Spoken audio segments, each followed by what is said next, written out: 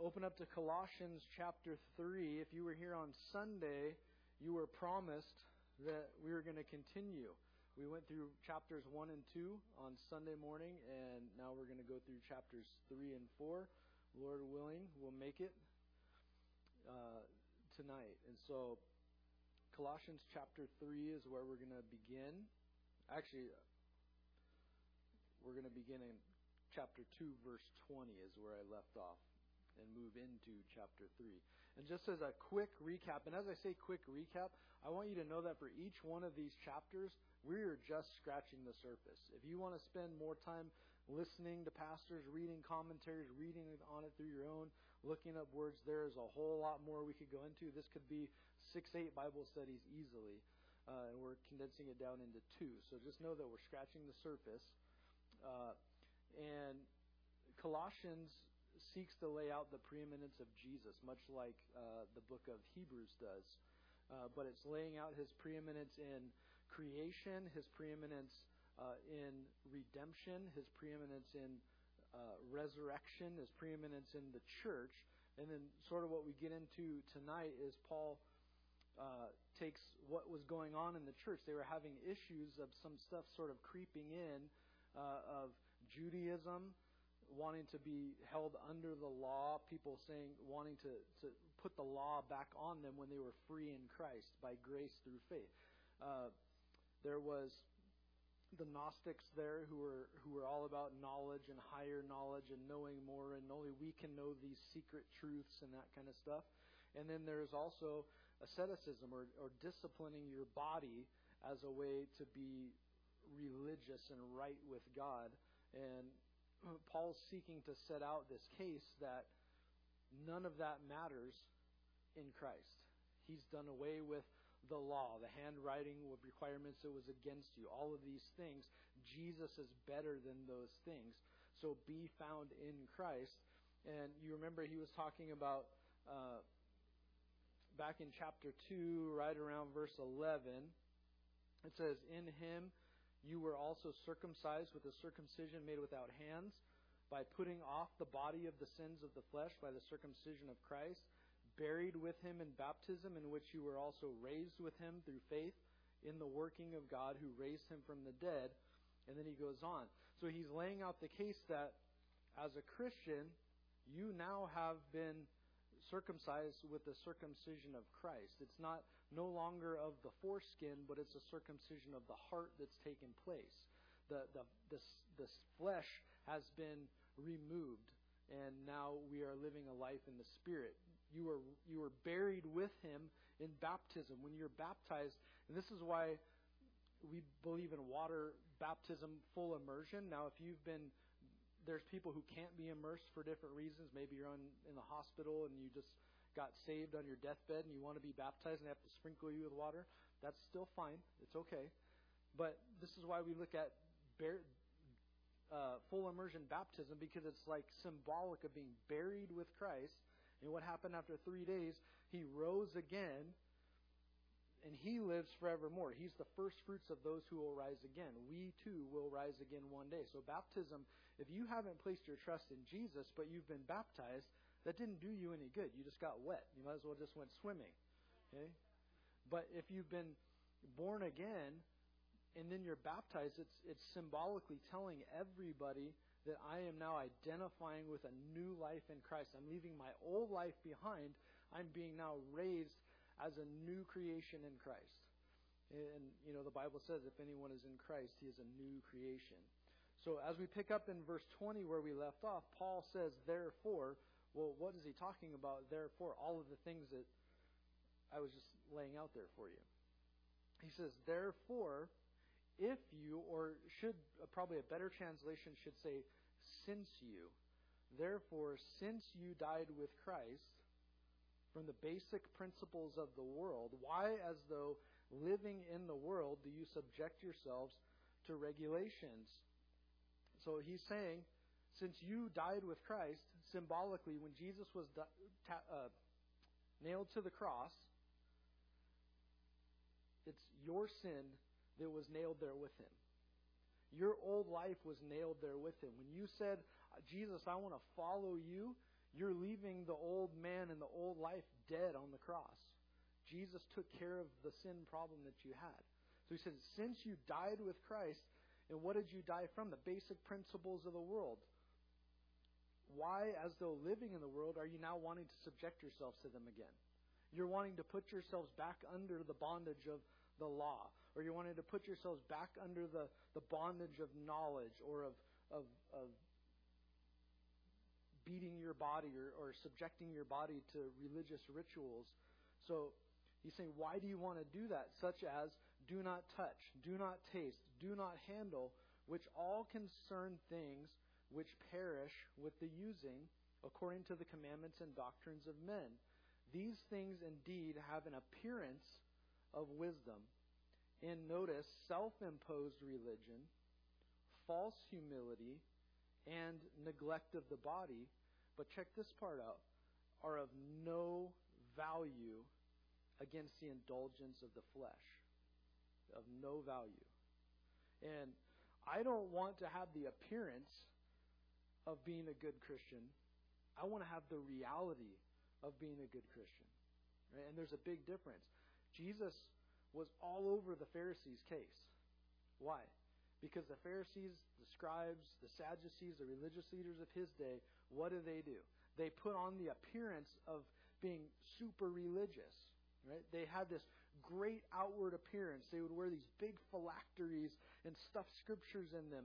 They would go to tithe and put their money in the box and, well, look at how much money I'm putting in the tithe thing. Right? And they would look down at other men and say, oh, thank God I'm not a sinner like him. Right? But he's saying that didn't do any good against the indulgence of the flesh. And so you remember Jesus said to the Pharisees and the religious leaders that on the outside, you're like whitewashed tombs, but on the inside, full of dead men's bones. You're dead spiritually.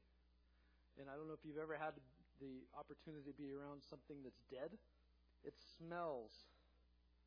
A day or two, whew. And anything that dies and is just left, it smells. So if you're full of dead men's bones, I mean, Jesus is saying you stink spiritually.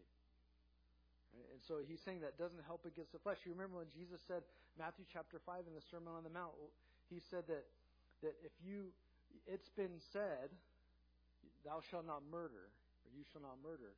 But I say to you, if you even look at your brother with hatred in your heart, you're murdering him in your heart.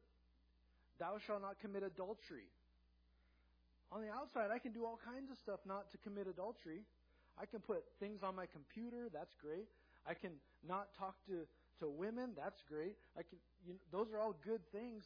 But on the inside, if I'm an adulterer in my heart every time that's all I think about, I haven't taken care of the flesh problem by fixing the outside.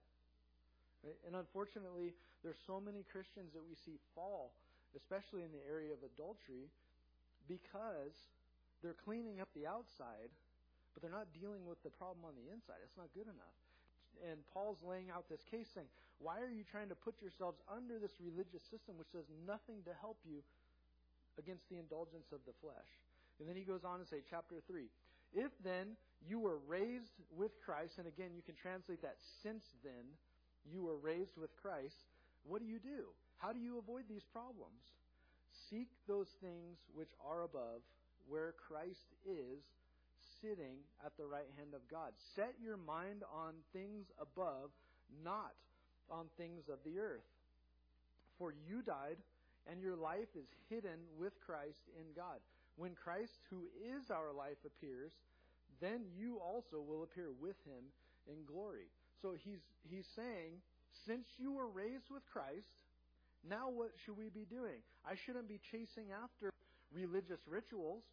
I shouldn't be chasing after all of the things that I used to chase after. I should be chasing after Jesus. I should be seeking the things which are above, where Jesus is, notice, sitting at the right hand of God. Why is he sitting at the right hand of God? Waiting to come back, yes. The work is done. He said on the cross, it is finished. He went to heaven and he sat down at the right hand of God. It's symbolic of the work being done. He's done it all. Jesus paid it all. All to him I owe. And so Paul's saying, seek the things of God. Seek the things where Jesus is. What kind of things? Well, how about the mind of Christ that Philippians talks about? Seek the mind of Christ. That's a great thing. How about all the things that we get, and Paul's going to get into some of them here, that are very Jesus-like. Set your mind on things above, not on the things of the earth. Dwelling on heaven will affect your life on earth. I've said this before, don't picture heaven as a place where there's a bunch of fat cherubs sitting on clouds playing harps. I say this cautiously. Picture heaven as everything we have on earth, but zillion times better with no sin, no corruption, no anything. And then it gets even better because God says, eye has not seen and ear has not heard what he has in store for those who love him or trust him. Set your mind on those things. Think about those things. That's your goal. That's what we should be meditating on and thinking about and thankful. When you start thinking about that reality, and the older you get, the more that heaven becomes a reality because you start to lose loved ones. You start to lose family members and friends and different things, and heaven becomes a reality, and it becomes a place that you long for because, one, you get to be with Jesus, but two, you get to be reunited with people who have gone before you. And to think about this, you're going to meet David, the guy who fought lions and bears and slew the giant. You're going to meet the Apostle Paul. You're going to meet Jonah. What was it really like in the belly of the fish? I mean, it's going to be amazing. Lazarus, what were you thinking when you came back from the dead? Why did you wake me up? What's it going to be like? And just meditate on those things. And then as you begin to do that, as heaven becomes a reality, it changes who you are in your current situation. And so he says, set your mind on things above, not on things of the earth. Verse 3, for you died, spiritually speaking. The old man, the flesh, died with Christ. And your life is now hidden in him. If you belong to Jesus, there is no you. You're a dead man walking. And you know what else? Dead men can't be offended. We get offended way too easy. Dead men can't be offended. But you died and your life is hidden in Christ. How many of you guys had pizza? It's a lot of hands go up. Pizza, salad, there's some cookies out there. I don't know if there's anything else, but that food that you just ate is now hidden in you. It's now being assimilated into who you are. And you may not want it to assimilate into you, but it is. And just like that, you are hidden in Christ. You are a part of Jesus. You are part of the body. He's the head, you're the body. And so, verse 4, and then it says, when Christ, who is our life, appears, then you also will appear with him in glory, being with Jesus and coming back with him. Amazing. If you don't know how to ride horses, you will by then. So in light of what he's saying, verse 5, therefore put to death your members which are on the earth. And then he begins to give a list. Fornication, uncleanness, passion, evil desires, covetousness, which is idolatry. Because of these things, the wrath of God is coming upon the sons of disobedience, in which you yourselves once walked when you lived in them. Notice it's all past tense. Because you are in Christ, therefore put to death. The word is, it's actually mortify, the members which are on the earth. Your members which are on the earth. He lists fornication. What's fornication? Well, the word in the Greek is porneia. It covers all types of illicit sexual immorality, anything outside of the covenant of marriage that God has ordained between a genetic male and a genetic female. You may have lots of thoughts and things about the different lifestyle choices that people can make. God has ordained man, woman, and marriage between a man and a woman. Period. And the purpose of that, I'm going to get off on a tangent. The purpose of that is to be a picture of the bride of Christ and Jesus to the world. And if we start deviating from that, it messes up the picture. God doesn't like when his pictures are messed up. Ask Moses. Couldn't go into the promised land. But that's what the word is. Fornication is porneia.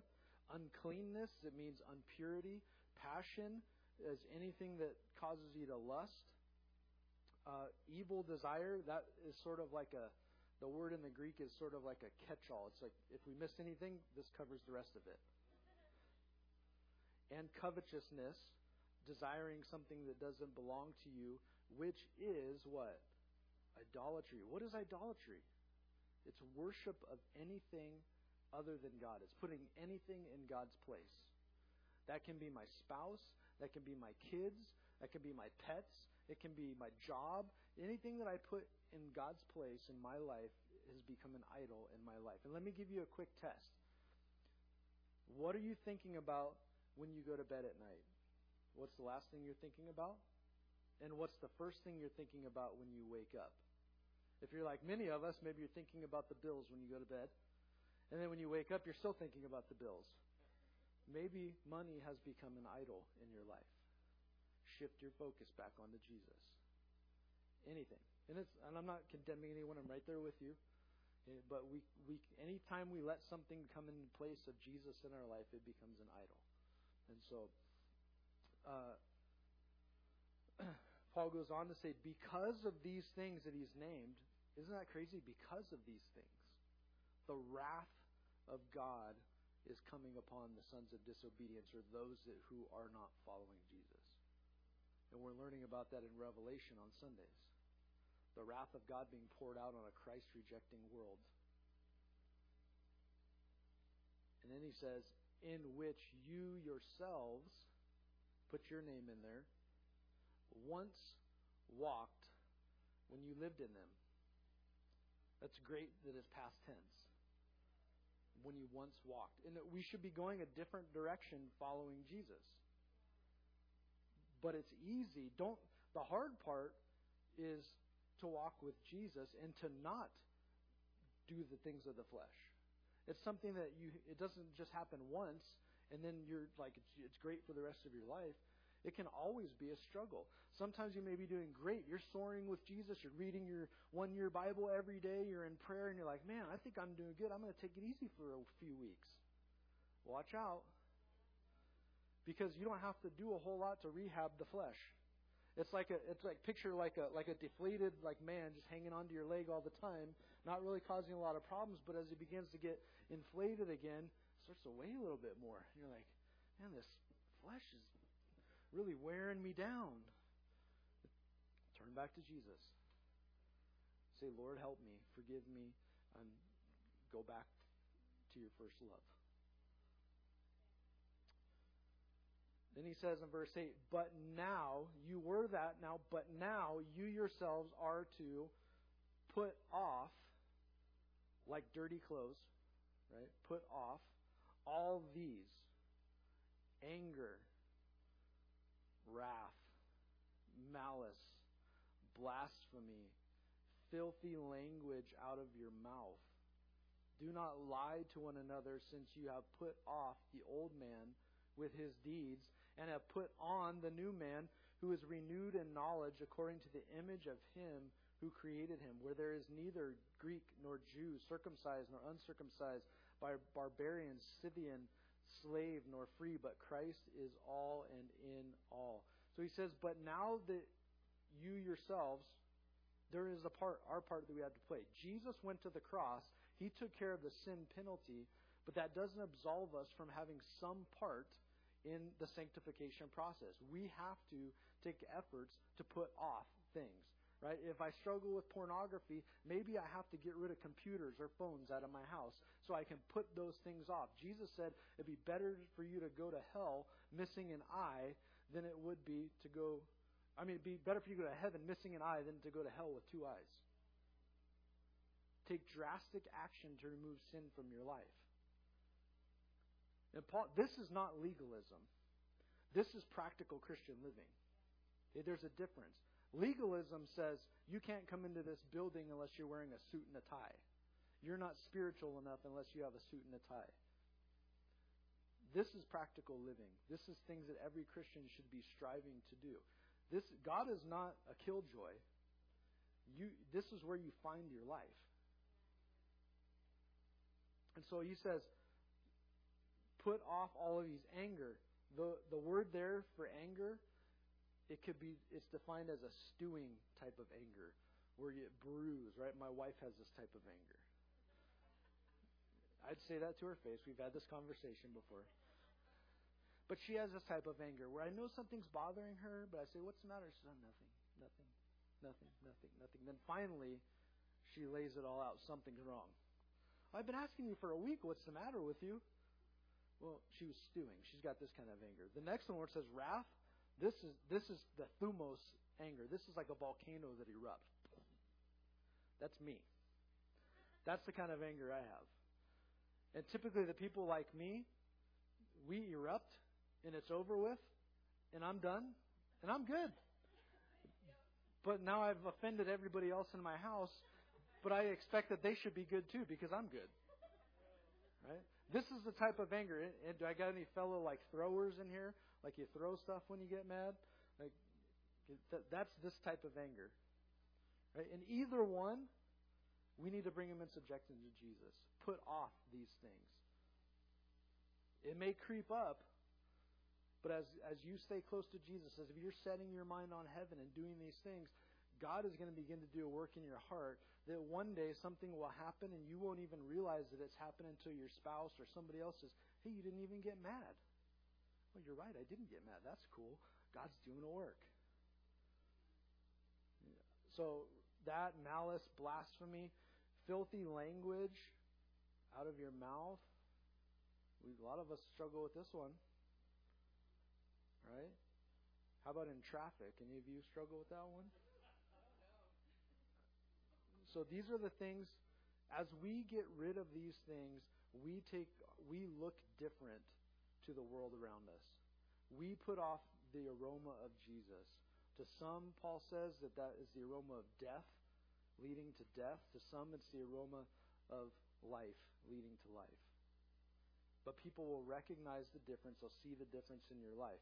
Don't lie to one another. We should be honest with each other. We should be like God does not lie.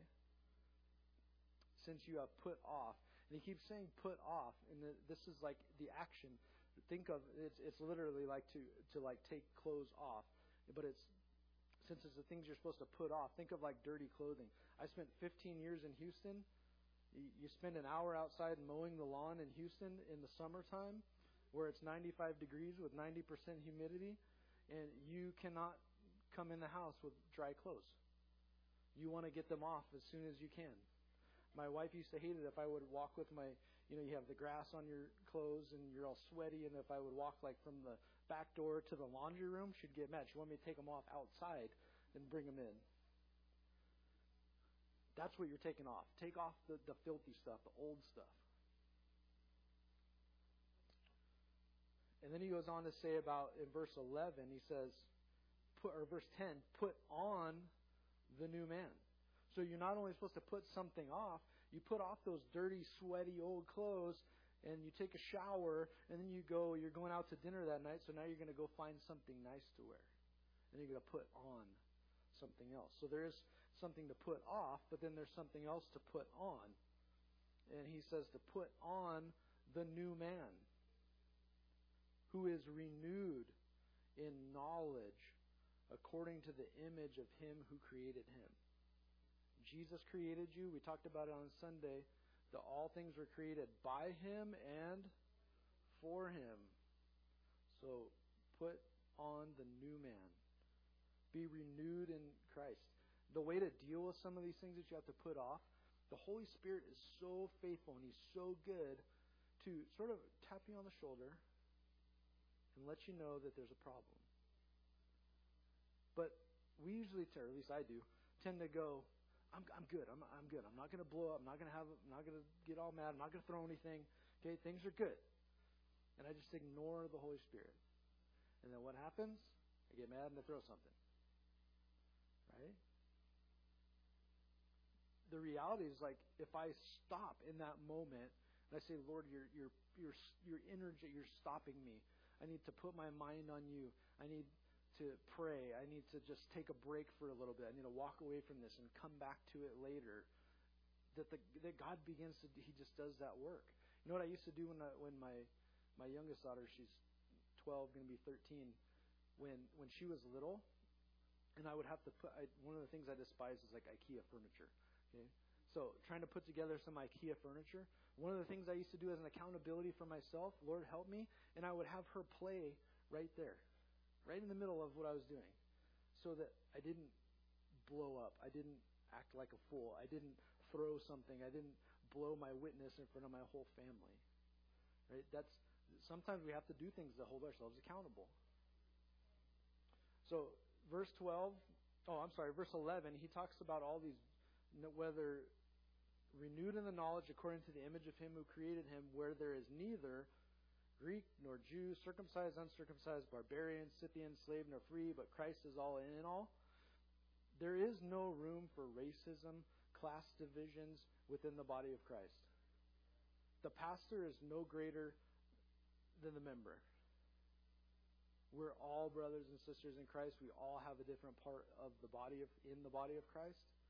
There is no differences. Someone walks in here, I hate it's okay that we have different churches that do different things, but I hate like when they start dividing churches by race. This is a white church or a black church or a Armenian church or whatever. Like, I understand why that happens, but man, it's just like we're all one. It shouldn't make a difference. We're worshiping the same God. We may do things a little bit differently, but if you go to a church and you're not able to worship because, say, like, the singer was off key, or I didn't like drums, or I can't stand guitars or whatever, like, that's your problem. You're worshiping the King of Kings and the Lord of Lords. Worship Him no matter what. I've sat in a service in El Salvador where they didn't have a guitar in tune. And man, we worshiped our hearts out in Spanish. Didn't understand what was being said, but I knew we were worshiping Jesus, so we just worshiped. Right? I mean, like, that's the reality. So there shouldn't be any of that. Jesus has provided to bring all men, women, classes, everything together. All ground is equal at the foot of the cross. We're all sinners saved by grace. So therefore, as the elect of God, or as the chosen of God, holy and beloved, again, put on. Here's some more things to put on. Tender mercies, kindness, humility, meekness, long-suffering, bearing with one another. Oh, here's one that we don't always like. Forgiving one another. Notice, if anyone has a complaint against another, even as Christ forgave you, so you also must do. But above all these things, put on love, which is the bond of perfection. And let the peace of God rule in your hearts, to which you were called in one body, and be thankful. So he says here, as the elect of God, we're to put these things on. I want to go to the forgiving one another. If you have a complaint against another, even as Christ forgave you, so you also must do. This isn't we bury the hatchet but then leave the handle sticking out. How did Jesus forgive you? He removed it, your sin, as far as the east is from the west, never to be brought up again. Sometimes we beat ourselves up. I'm sinned in this area, and now I've sinned in this area again. You say, oh, God, forgive me. I just keep messing up. And it's like, think of it like this. The last time you asked for forgiveness, God forgave you completely. So the next time, He chooses not to remember your sins and your lawless deeds. So it's like every time you come for forgiveness, it's not like God's not saying, oh, you did it again. Let me kick you into the room or whatever. You're forgiven. It's gone. It's been wiped out. It's not held against you anymore. In Jesus, you have been forgiven. And so That's how he wants us to forgive one another. And then he says, above all things, put on love. What did Paul say? That if you have all the gifts and all the talents, but you don't have love, you're what? You're like a gong, a clanging cymbal. Imagine the drums over here, and I grab the stick and I just... That'd get pretty annoying real quick. If you don't have love, that's what you look like. And unfortunately, there's a lot of Christians out there in the political, social media world who are spouting a lot of Scripture with a lack of love in their heart. I don't care what the person's political view is, what their status of vaccine is, or whatever. Jesus didn't say anything about that. He said, I'm to represent him, and people will know me as one of his by my love for other people. If I don't have love for other people, all I am is making noise. And that's unfortunately, again, social media, politics, all this stuff that's happening in our world right now. There's a lot of people professing to be Christians who are nothing but noise makers. And they're putting a bad taste of Jesus in people's mouth. And then he says, let the peace of God rule. The word is umpire. Let the peace of God umpire in your hearts, or let the peace of God make the call in your life. To which you are also called in one body, and be thankful. Let the word of Christ dwell in you. Let it sink down into your life. Let the word of Christ dwell. Just hang out richly in all wisdom, teaching and admonishing who? One another. It's not just the pastor's job. It's our jobs to teach and admonish one another, or warn or correct. How do we do that? We do it with psalms and hymns and spiritual songs, singing with grace in your hearts to the Lord. Why in song? Why would we take Scripture and make it song in order to admonish and teach? Memory. You remember songs. There's probably commercials you can sing the jingle. But like, Mama lifts it up with A-L-L, that's all. The stain lifter, that's all, right? It's stuck forever. That's when I was a little kid in the 80s when I heard that. It's not going away. Same with songs. You put songs in, and they're there. So it's they used to learn song. In the Hebrew people would sing the Psalms as they were traveling. They would sing the Psalms. The book of Revelation was used as a hymnal. Amazing. You can remember it. Brings them to your memory.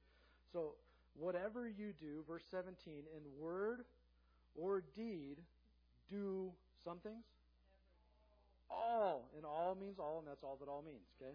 So do all in the name of the Lord Jesus, giving thanks to the Father through him.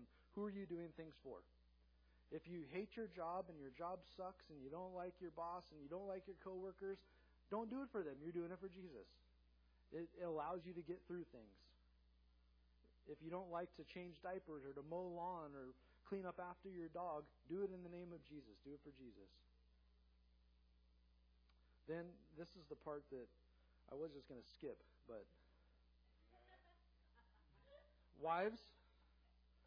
So I'm just going to go through this real fast, honestly, because this is not a marriage and family seminar, so I'm going to touch a couple things just to move through this. But wives, submit to your own husbands as is fitting in the Lord. So here's the key to this, in the Lord. If your husband's asking you to do something that's not biblical, if your husband's saying, hey, let's watch porn together, or let's do this or do that, or let's go rob a bank, that's not in the Lord. You don't need to submit to that. But everything else, the Bible says, submit to your own husbands in the Lord. Husbands, we have an admonishment too. What? Love your wife. And do not be bitter towards her. How many times have we given the cold shoulder or something? I just won't talk to you for a while. Guys, if you don't know this, your wives, and I'm generalizing here, so if you're not this type of woman, I apologize, but wives like affection. They like hugs. They like kisses. They like to be near you. Guys, we're not always like that. I can be by myself for a long time and be happy. But your wife, so don't be bitter towards her. If you guys have had an argument, forgive one another. In Ephesians, it talks about submitting to one another in the fear of the Lord. So it's not just like the husband's not like the domineering guy in the house. It shouldn't be that way. It should look like Jesus. It should be representing Jesus as the head of the man. Man is the head of the wife. And that's God's order. Children, obey your parents in all things, for this is well-pleasing to the Lord. And again, not in areas of sin. This is in areas of godly things. If you have godly parents, well, all the kids are in there, but if you have godly parents, be so thankful. Being in law enforcement for 21 years, I met a lot of parents who didn't give a rip about their kids, who abused their kids. They didn't care anything about their well-being. If you have a parent who loves Jesus and takes care of you, be so grateful for that. Or if you've had that in your life, be so grateful for that. And this is speaking about children. As your kids come to an age of accountability, they have to make their own decisions in how they follow Jesus. And so, fathers, do not provoke your children lest they become discouraged. How do we provoke our children? One of the simplest things that I can think of is expecting way too much out of them. They're kids. Remember the you at 12 and the goofy, stupid things that you would do at 12 or 15 or whatever age it is. They're learning. They're trying to figure things out. We can't expect perfection out of our kids. We can just direct them to follow Jesus and direct them in the way of the Lord and pray for them and just leave them in God's hands. Bondservants, this would be employees. Obey in all things your masters according to the flesh, not with eye service as men pleasers, but in sincerity of heart, what? Fearing God. So if you don't like your boss, don't just like, you guys have all worked with somebody like this. When the boss comes around, they're like, oh yeah. Boss walks off, they're like, this guy, I'm not doing nothing, right? But don't be that. Do it as unto the Lord. And it says, not with eye service as men pleasers, but in sincerity of heart, fearing God. Check this out, verse 23. Whatever you do, do it heartily as to the Lord. Heartily, not barely, heartily. If you have a hearty breakfast, that means it's big. Do it as unto the Lord, and not unto men, knowing that from the Lord you will receive the reward of the inheritance, for you serve the Lord Christ. But he who does wrong will be repaid for what he has done, and there is no partiality. God's going to judge, he's going to give justice, and he's going to do it perfectly. We don't have to worry about it. Masters, so if you're a boss, a business owner, give your bondservants what is just and fair, knowing that you also have a master in heaven. Pay them for working. If they work for you, pay them. Pay them a fair wage.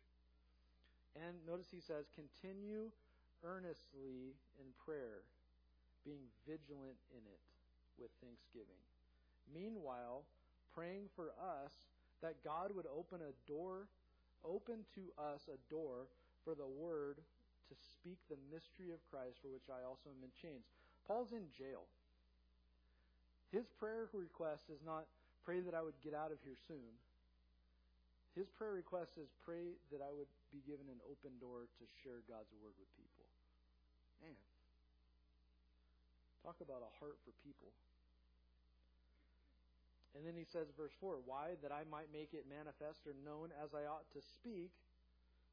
And then check this one out. Walk in wisdom toward those who are outside, redeeming the time. In Ephesians, he says, redeeming the time because the days are evil. So walk in wisdom towards those who are not saved. If I'm going around all the time acting and looking and as if I'm not saved, that's why it's important that we're putting on the new man and doing these things, because we put forth to the lost world. We're redeeming the time. You realize that Jesus is coming sooner today than ever before. His return is imminent. I don't know when it's going to be, but it's closer than it was 10 years ago. There's only a set amount of days that we can redeem the time, and it's by putting on the new man, by loving people, by walking in wisdom, by doing everything as unto the Lord, by being the one who's not talking back to your boss, who's working heartily as unto the Lord, that you're redeeming the time and people are noticing. Let your speech always be with grace, seasoned with salt. Again, if you're like me, struggle here. Salt adds flavor to a conversation or to food. Is your speech adding flavor, and not like in a negative way, but is it adding flavor? Is it making that conversation better because you got involved in it and you're talking about the Lord? That you may know how you ought to answer one another. And then Paul gives us his farewell greeting. Tychicus, a beloved brother, faithful minister, and fellow servant in the Lord, will tell you all the news about me. Tychicus was mentioned 5 times in the scriptures and in different places. He seems to be a guy who is always delivering news. And it says, I am sending him to you for this very purpose, that he may know of your circumstance and comfort your hearts. With Onesimus, he's mentioned 2 times in Scripture. He's said to be a faithful and beloved brother who is one of you, so he's also from Colossae. They will make known to you all things which are happening here. You can read the story of Onesimus in the book of Philemon. It's a real easy read. You can read it tonight before bed. Aristarchus, he's mentioned 3 times. He's my fellow prisoner. Greets you with Mark. That's John Mark, the one who wrote the Gospel of Mark. The cousin of Barnabas, about whom you received instruction. If he comes to you, welcome him. Remember in the book of Acts, Barnabas and Paul had a falling out over John Mark. John Mark kind of flaked out on their mission trip, and then they were going to go again. Barnabas said, well, let's go ahead and get John Mark on board and take him. And Paul said, no way, I'm not taking that flake. He's not coming with us. And they had a big contention. It ended up going in 2 separate mission teams. God used their contention to spread the word more. But it didn't stay that way. They made up. Paul now says, greet him, welcome him when he comes. Later on in 2 Timothy, he says, send John Mark. He's useful to me. So there was a restoration there. And Jesus, not to be confused with Jesus of the red letter Jesus, but Jesus who is called Justice. These are my only fellow workers for the kingdom of God who are of the circumcision. They're Jews. They have proved to be a comfort to me. Epaphras, he's the guy from Colossae. He's the pastor of the Colossian church, who is one of you, a bondservant of Christ, greets you, always laboring fervently for you in prayers, that you may stand perfect, complete in all the will of God. So Epaphras has a pastor's heart. He loves the people there. His heart and his desire is for them. He's laboring in prayer for them. Are you and I laboring in prayer for anything, anyone? Who, if you were going to labor in prayer for someone, who would it be? Are you laboring in prayer for your brothers and sisters here? Are we laboring in prayer for Pastor Chris? Are we laboring in prayer? Like, it's so important that we're praying for one another. And then Paul says in verse 13 about Epaphras, for I bear him witness that he has a great zeal for you, and those who are in Laodicea and those in Hierapolis. Luke, also the beloved physician, and Demas, mentioned 3 times in Scripture. I'm going to say this. Look up Demas, and don't be a Demas. When you go look him up and you find the 3 places he's mentioned in Scripture, you'll understand why I say don't be a Demas. Greet the brethren who are in Laodicea and Nymphas and the church that is in his house. So this guy Nymphas has a home Bible study. Now when this epistle is read among you, see that is also in the church of the Laodiceans, and that you likewise read the epistle from Laodicea. We do not have that epistle. And say to Archippus, mentioned 2 times in the Scriptures, take heed to the ministry which you have received in the Lord, that you may fulfill it. So apparently Archippus had a ministry that he needed to do something about. Can you imagine getting this letter and you're reading the letter and all of a sudden you tell Archippus, to take heed to the ministry that he's received from the Lord that he might fulfill it. And then Paul says, this salutation by my own hand, Paul, remember my chains, grace be with you.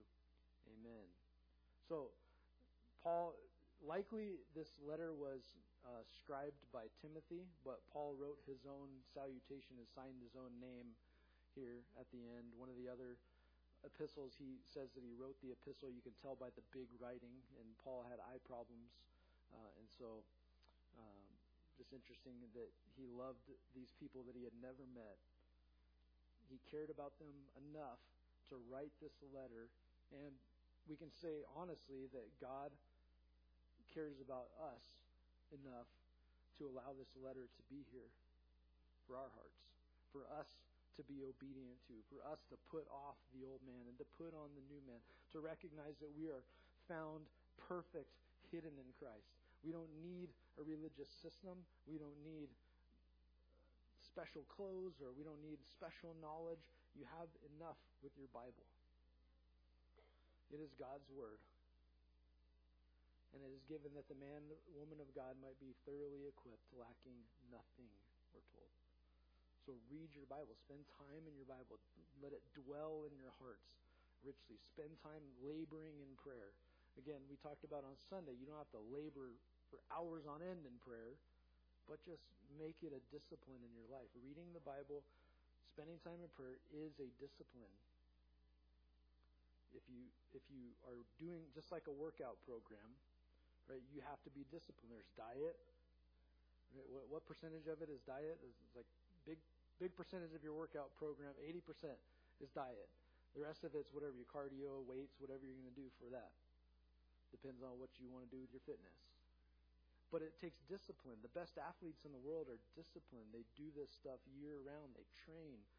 Well, to be a great Christian, we have to have the same discipline. Again, it's not a religious thing that makes you more right with God, but it helps you to know the heart of God and allows God to direct your steps and that you can walk with Him. And so let's go ahead and pray. Father, we thank you tonight just for the time in your word. We thank you for your goodness to us, that you are alive, that you are working, that you are moving in each one of our lives, and you desire for us to walk with you.